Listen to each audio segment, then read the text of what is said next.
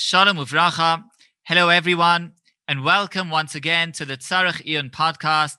I'm Yoshua Pfeffer, my co-host, Yitzchak Adlerstein. and today we're going to be hosting Eli Paley, a very close friend.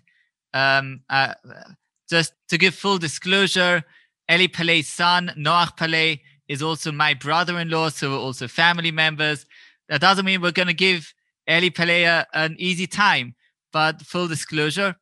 And Eli Paley is both.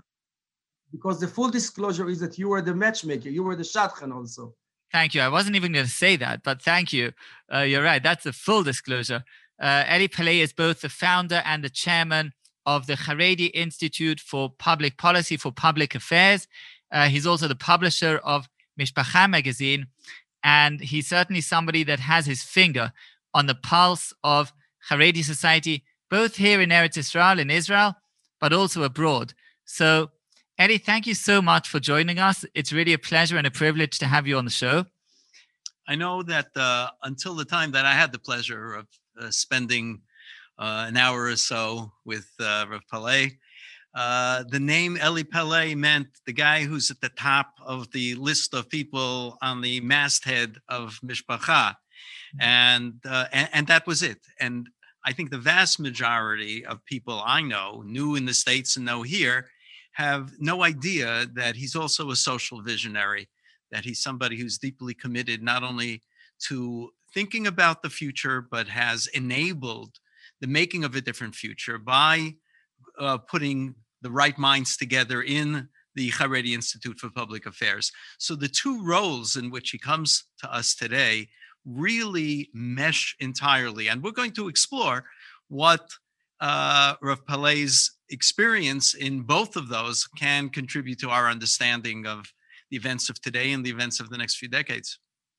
So Eli, maybe just as an opening question, you have these two very important bodies, Mishpacha magazine, everyone knows, the Haredi Institute, many people know, I'm certainly very well aware of the publications and so on. Maybe tell us, what's the vision of each one of these? What would you like to see Mishpacha magazine bringing to Haredi society here, abroad, wherever? And why was there a need? And what's the vision of the Institute? How do you see your role and the role of these two very central bodies?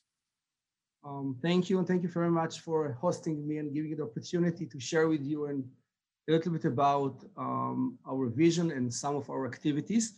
For me, the two bodies, the two entities, the publication and the institution, is really two ways to address the same issue, which is how we can really address the challenges in the Haredi, in the growing community of the Haredi society in Israel and abroad, with the challenges, especially as a community that it's not anymore a small and a minor community, it's becoming a very meaningful part of the Israeli society. So that's the focus of the Institute.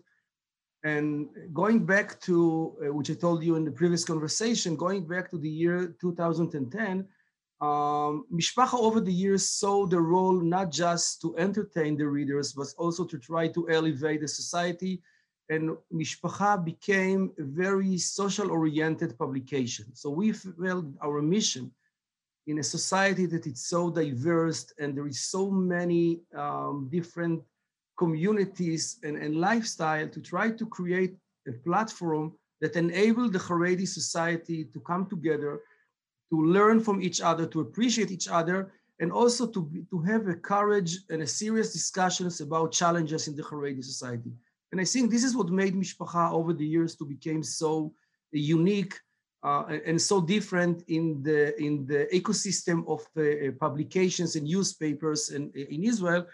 Because I don't know how many of your audience are aware, but it's, at least in Israel, the perception is that a publication should be like the voice of the political party or the voice of the rabbinical leaders of the specific community and leadership.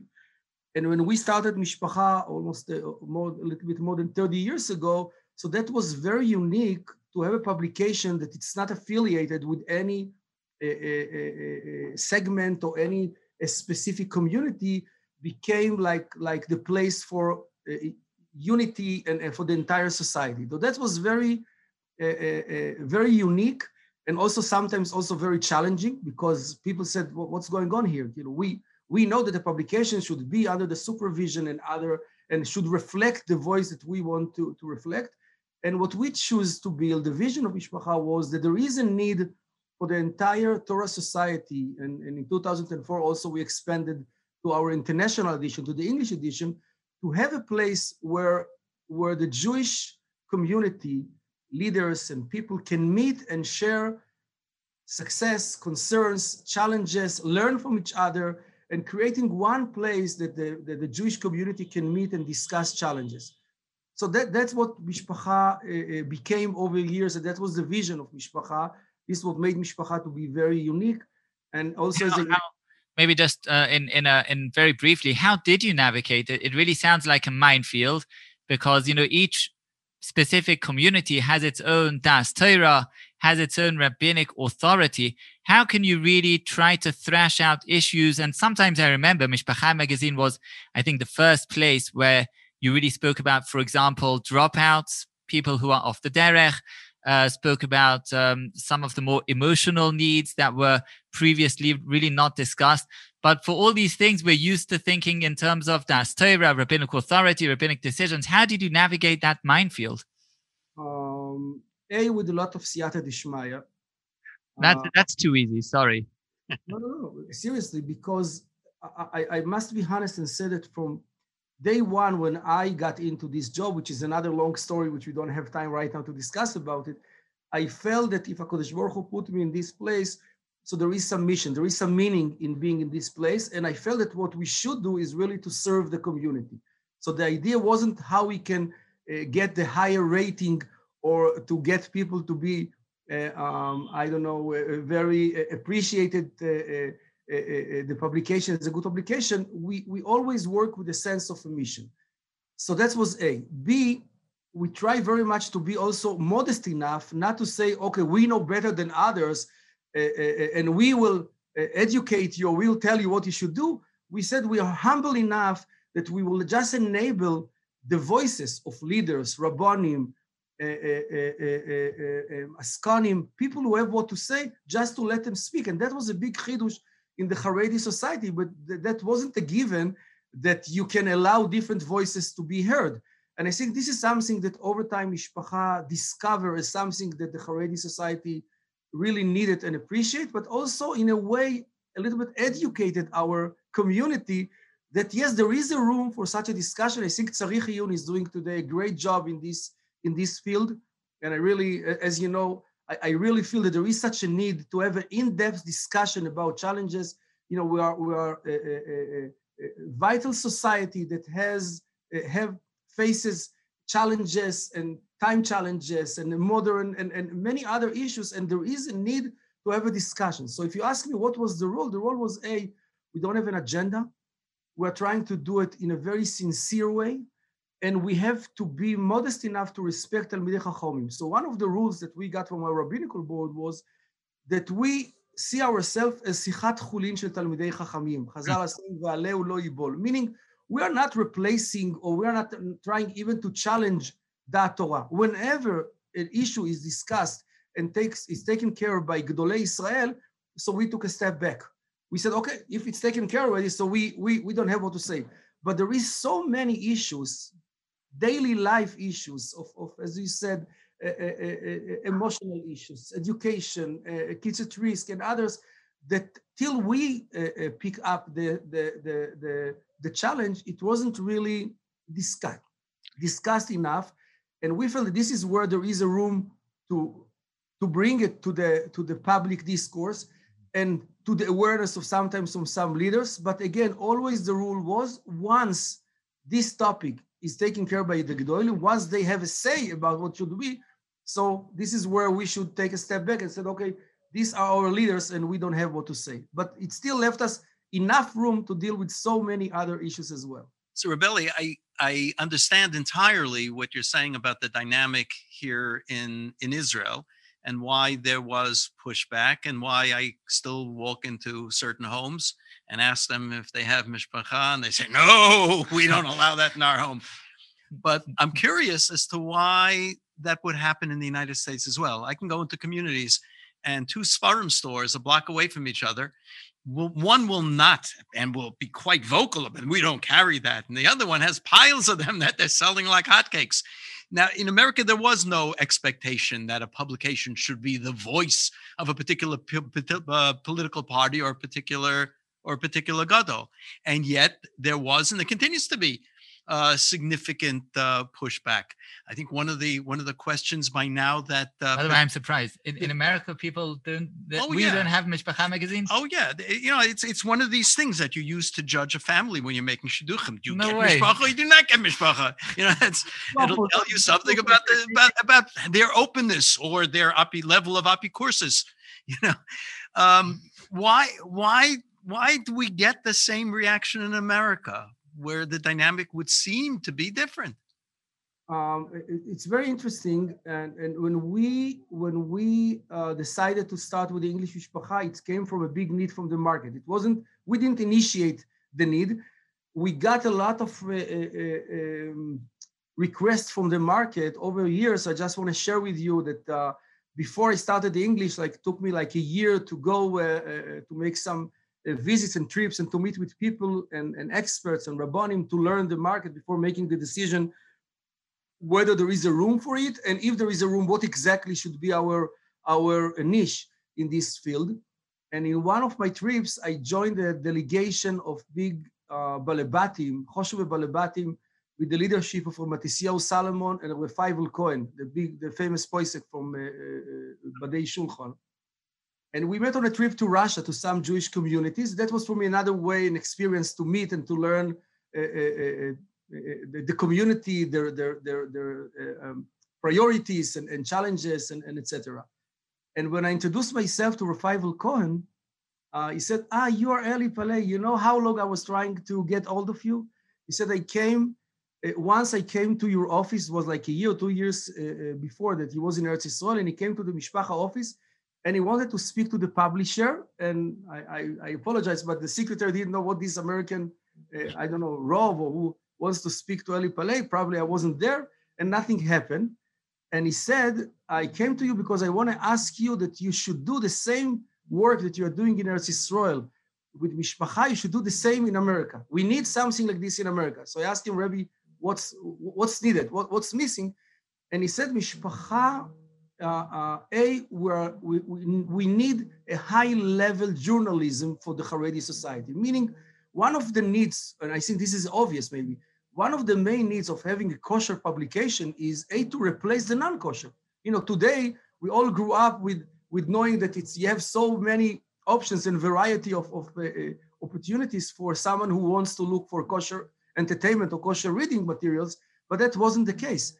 And what they felt is that today, even though that was, Yated Ne'eman, the Jewish press was still at that time, Hamodia, but they felt that there is a need, A, to a high quality magazine, and B, what he told me, that Mishpacha have a certain voice that they would like to see. So if you ask me, yes, the American publications wasn't affiliated with the political, even that Hamodia and Yated in a way was that Pini Lifshitz was more affiliated with the Lakewood and Rebbe Shve in the Yeshivish world, and Hamodia was affiliated with the Aguda, but more with the Hasidic orientation. But the added value of our publication, that dealing with issues like kids abuse, like divorce, that wasn't, the publications were still very, very conservative. And I think what Rav Feivel wanted to say is that we need some serious and professional publication because there is such a need in the community. And so even though that maybe it wasn't the same need as in Israel, but the same voice of Mishpacha, enabling a discussion in the society, respecting different rabbonim, and educating our kids and our families that yes, even though that you have your own robot, you should respect other Talmidei Chacham as well. I think this is what was needed at that time. And I think over time, Mishpacha really created a standard, both in Israel and in America and abroad, that almost all the publications are imitating, which we are happy, this style of this way of journalism in the Haredi society, meaning journalism not just about reporting about the Moyetzes and the Aguda Convention.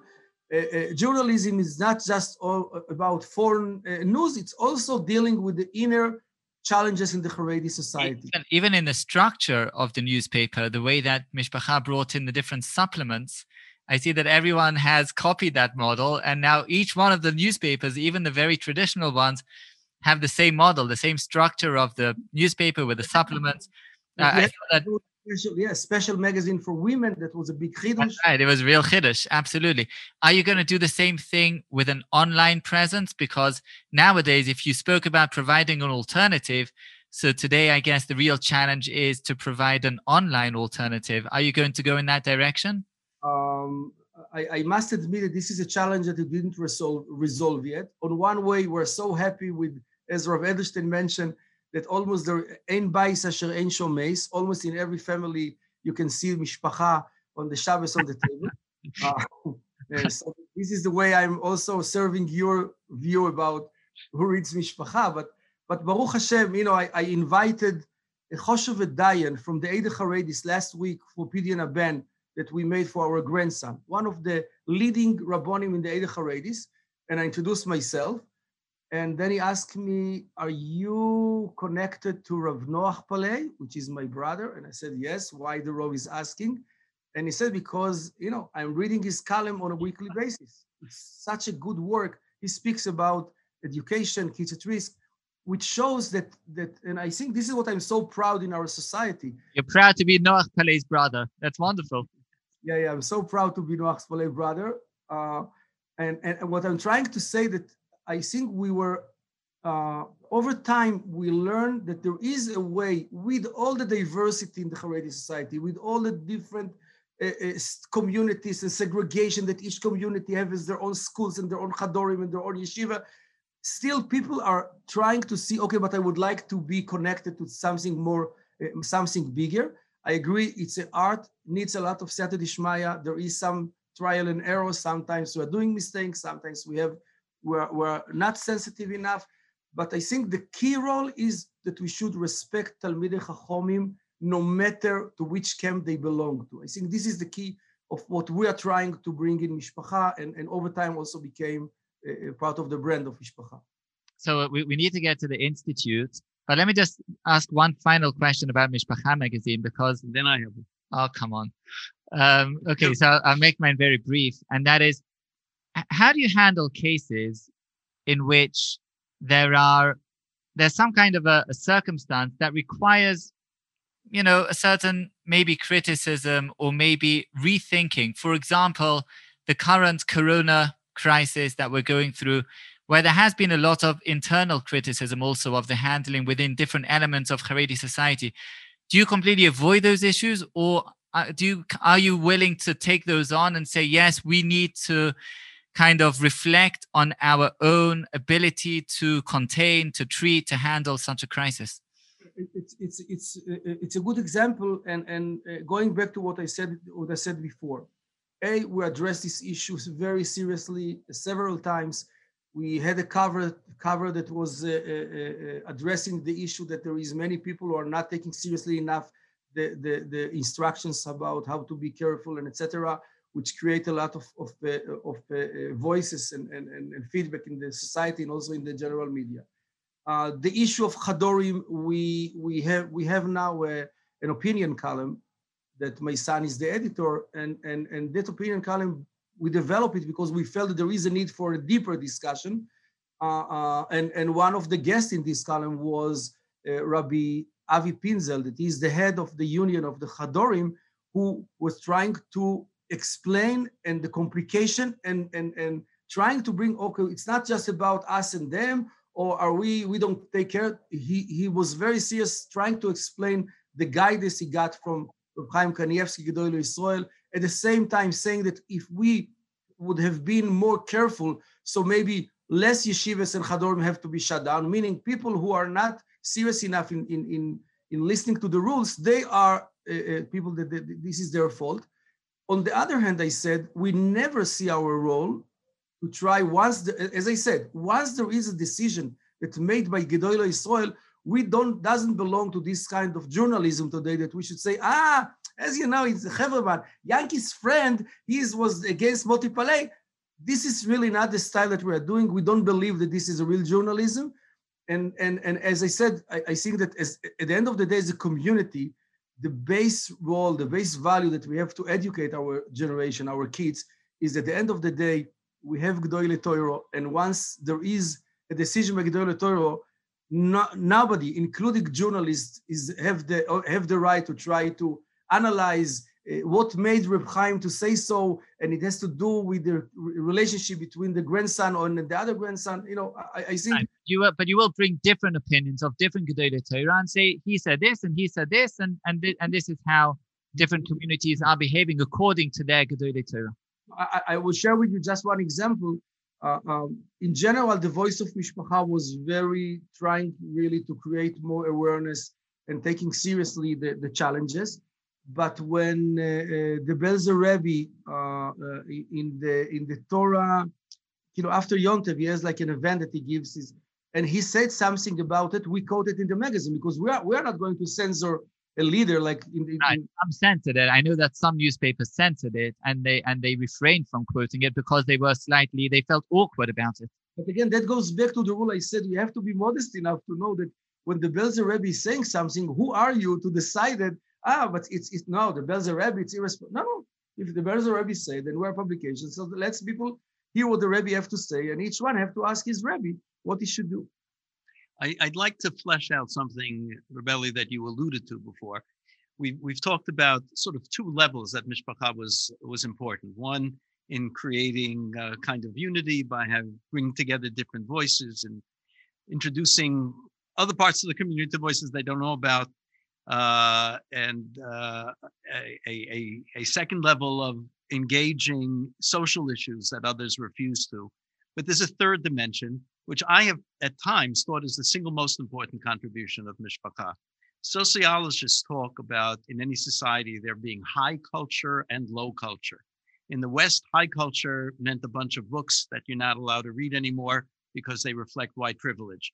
And low culture meant sports, and then pop music, and maybe some kinds of dramatic presentations. And sociologists thought these were important, or at least they were there in every stable society. In Torah society, there was never any question that high culture meant Torah and Torah Lishma, and that's never going to be replaced. The question is, was there ever a low culture? And it seems at times in history, low culture was kind of, the world of less formal Jewish people found Divrei Torah, Sha'ah Shuai. They could entertain themselves, to use the word, and never leave the base medrash, as it were. Now, Mishpacha has filled in a gap, which we didn't talk about because we didn't notice that there was such a need, except for Rav Feifel Cohen, who you mentioned. That is, that societies seem to need their pop music and their drama, and when they do, they become more social. They become more socially self-reliant. And Mishpacha had a tremendous contribution to that, to the point that we're nowhere near, at least in American Haredi society, to where we were when I grew up, where you had a kind of, if your Rebbe said at a certain amount a week is okay, you had to go elsewhere to find it. We don't have to go outside. Now that's both great as a source of peace in the community, but it's also a potential source of isolationism. If I don't have to go out at all, then I can have my own Dalet Amos and even develop a certain sense of gaiva. And who are these outsiders to interfere with our life? And we're not going to listen to anything they have to say. So I'd like you to comment on entertainment. That's a word that didn't exist in the vocabulary of Haredi Jews 100 years ago, but now it's kind of recognized as a need. Is that kosher? I'm very happy that you raised this topic. And again, I must say that I didn't feel ever that was an agenda. But once we wanted to reflect the real life, so automatically what happened that Mishpacha enable the phenomena and the trends that happening in the Haredi society in a kosher way, which includes literature, which includes education, which includes music, to become part of the real life. Because again, we as Mishpacha were trying to be reflecting the life without censoring the real life, and trying to show, and I always, when I'm talking today about people about the Haredi society, and especially in Israel, so people see, when they're looking at the Haredi, mostly they see them through either they're going to the army or not, or are they working or not working, poor or not poor. And I said, it's such a vital society. There is fashion, and there is literature, and there is music, and there is business, and there is entrepreneurs. There is so much going on. Just flip through the pages of Mishpacha and you will see so many different kind of businesses and initiatives, which show that this is a very live society. The things are happening, and we, Baruch Hashem, were able to really build a healthy society that can sustain their own needs in a kosher and good way. And I agree, this is really a big accomplishment. And that takes me, I have a few more minutes, and maybe we should try to set up. We'll be happy to hear, Rabbi, of course. Lead us through. So what happened? Mishpacha is doing great. You're the biggest publication in Haredi society in Israel, abroad, everywhere. And yet you do something completely different. You established this institute, which is a completely different cup of tea. What brought you to this? What need did you feel this institute has to come to meet, to fulfill? Mm-hmm. So following what I just mentioned right now, I said the Haredi society in the micro level is managing very well. You know, there is initiative, there is businesses going on, there is different kind of community models and financial models that working very nice in the Haredi society. But at that point, that the Haredi society, the Haredi segment in Israel becoming like a significant part of the society, there is also a need to address the macro challenges, meaning just the issue, how we can sell books. You know, Bloy is putting next to the shul, and you can find the book, and it works very well. And now there is an initiative who sells cakes next to the shul, that works. But how, as a community, that we are part of the Israeli economy and the Israeli future, how we envision our role and our participations with the sensitivity that on one hand, Haredi by definition is being isolated, segregated. We want to keep some kind of distance between us and the rest of the society, but we don't have the luxury anymore to say, okay, so we are staying aside and things will happen. And this is the moment I mentioned about the economy, that I felt that for me, it's a continuation of the work of Mishpacha, but to take it from the micro level of the Haredi life to the macro level of the Haredi life, and asking the question, and needs definitely different tools and different skills to address the issue, but it's the same issue.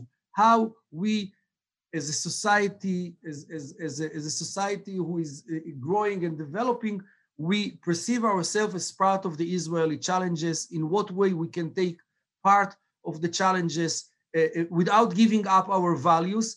And that was the challenge, because till when I came into this field, was few Israeli think tanks and research institutions. They were trying to work on solving the Haredi problem. Okay, so Haredim was a problem, and now you have experts that are trying to say, okay, what can we make with this ignorance, with these poor people, to try to make them normal? So that was the agenda behind it. And also they were very lacking a real understanding and knowledge, not just appreciation of the Haredi culture and Torah lifestyle, but also a real knowledge. So you can come with ideas. I'm always telling people that, you know, to resolve the Haredi problem in Israel is very simple. All they have to do is to teach their kid the secular science. They have to go to yeshiva high school. They have to go to the army, to a Haredi unit, and then going to university and going to work and staying Haredim, and we solve all the problems. I said, okay, now let's start to talk. Okay, that's great.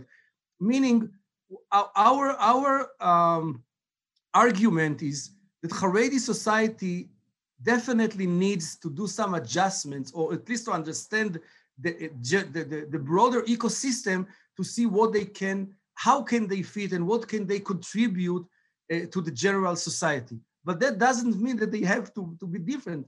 We believe the opposite. We have such a crucial role in the future of the Jewish people. We believe, and this, if you ask me what was my motivation to get into this field, I believe that we are facing now a very challenging time in terms of assimilation, in terms of the majority of the Jewish people are in 1 or 2 generations are losing their connection to their Jewish identity. I believe that the Haredi and the Torah society, not just Haredi, the Haredi and the Zionist religious Torah society, the YU Torah, but the Torah observant have a crucial role in impacting the Jewish people and the Jewish future. But we can't do it by being perceived as poor, nebi, egoistic society. We should bring our values and power and knowledge and talent to the public discourse, to the Jewish peoplehood, trying to be proactive in terms of what is our solutions. I'll give you just one example because again, I'm short in time. There is the big debate of the big fight between Haredim and non-Haredim regarding academia, okay? In the general world, you know that if you really want to create social mobility, you want to create people that can really get a decent amount of income, so you have it go together with an academic degree, which I'm not arguing, this is the fact, it's true. The problem is that in Israel, academic is not just a training to give you a better skills for the work, it also has some agenda, some values, some Western values that we Haredim are opposing, okay? We Haredim are raising our kids and our daughters in a way that we want to make sure that their core values will be different than academia. Over the years, it was only one way, meaning either you are going to academia or you will stay poor. And we're saying why? Why it's this way? Why our daughters in seminaries cannot get the better training, vocational training and education in an academic level without going to academia? So one of the big projects that we did at the Machon, working together with the Ministry of Finance, Ministry of Education, is trying to bring together experts and trying to analyze what's really is needed for the market, the marketplace, the work field in Israel, the technology, what it's really needed, and how we, without changing our values and without changing the education, can really not just helping our families to make more money, also contributing to the Israeli economy, to the Israeli high-tech ecosystem, and etc. So that in general was the mission, to try to address the macro level challenges, understanding how the government is operating, understanding how macroeconomy works, and see what we as a society that have so much to contribute to the spiritual part of the Jewish future also can contribute and becoming relevant to the day-to-day life of the Israeli society. Amazing, first of all. Really, this is about the future, not just of the Haredim, it's about the future of everyone. And I know we're coming to a close. So let me just ask you one final question from my side. Maybe Rav Yitzchok will add something else. But right now, we are in a time of, I think, great tension, meaning a time that it's a tough time to go through, obviously on a public and private level, but also in terms of the relationship between Haredi society and everyone else. It's, whenever you have situations like these, when each community has its own responsibilities, so the tensions are raised. I just want to ask you, how do you see this playing out? How do you see this going forward? From the point of view of many of the non-Haredi people in Israel, they want the Haredim to be like them, to be a part of the economy, to be a part of the army, to have education and so on. Haredim say, no, we want to be as we are. And in a certain sense, we want our own autonomy. And that's really been very much expressed in this COVID time. How do you see this playing out? What does the future hold in this sense? No, so it's require a long discussion, and I will be happy to do it next time. But I'll just say that the methodology of the way we are working is really to resolve this problem. Meaning, yes, there is, by the way, the reason why there is such a tension, because people are not just looking about what's the most efficient solution, practical solution, because it's a fight about identity. So we Haredim are threatening the Zionist identity because we have an alternative identity, and vice versa. And the problem that I find, even when I'm talking to top people in the government, talking about professionals, it's very hard for them to distinguish between dealing with a challenge and trying to bring your own agenda and etc. So we were lucky to have around the table in our institution. You see on the back, on my behind me, the CEO of the Machon. He was a senior. He was in a senior position in the Prime Minister office, a professional, secular professional who came from the government and have a lot of experience working together, Haredim and non-Haredim, and trying to say, leave aside the narratives, leave aside for a moment, which is important. We should continue to fight about narratives, about identity. I think it's great and very beneficial. Don't worry, we'll carry on. Don't worry. We'll continue.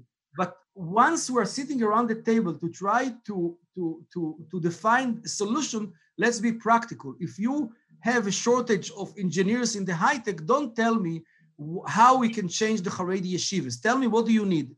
Do you need X amount of engineers? Okay, we have girls who are willing to become top experts, so let's see what have to be done. And this is what we're trying to contribute to this challenge, trying to come with the practical solutions and leave aside the agenda and the narratives. Okay.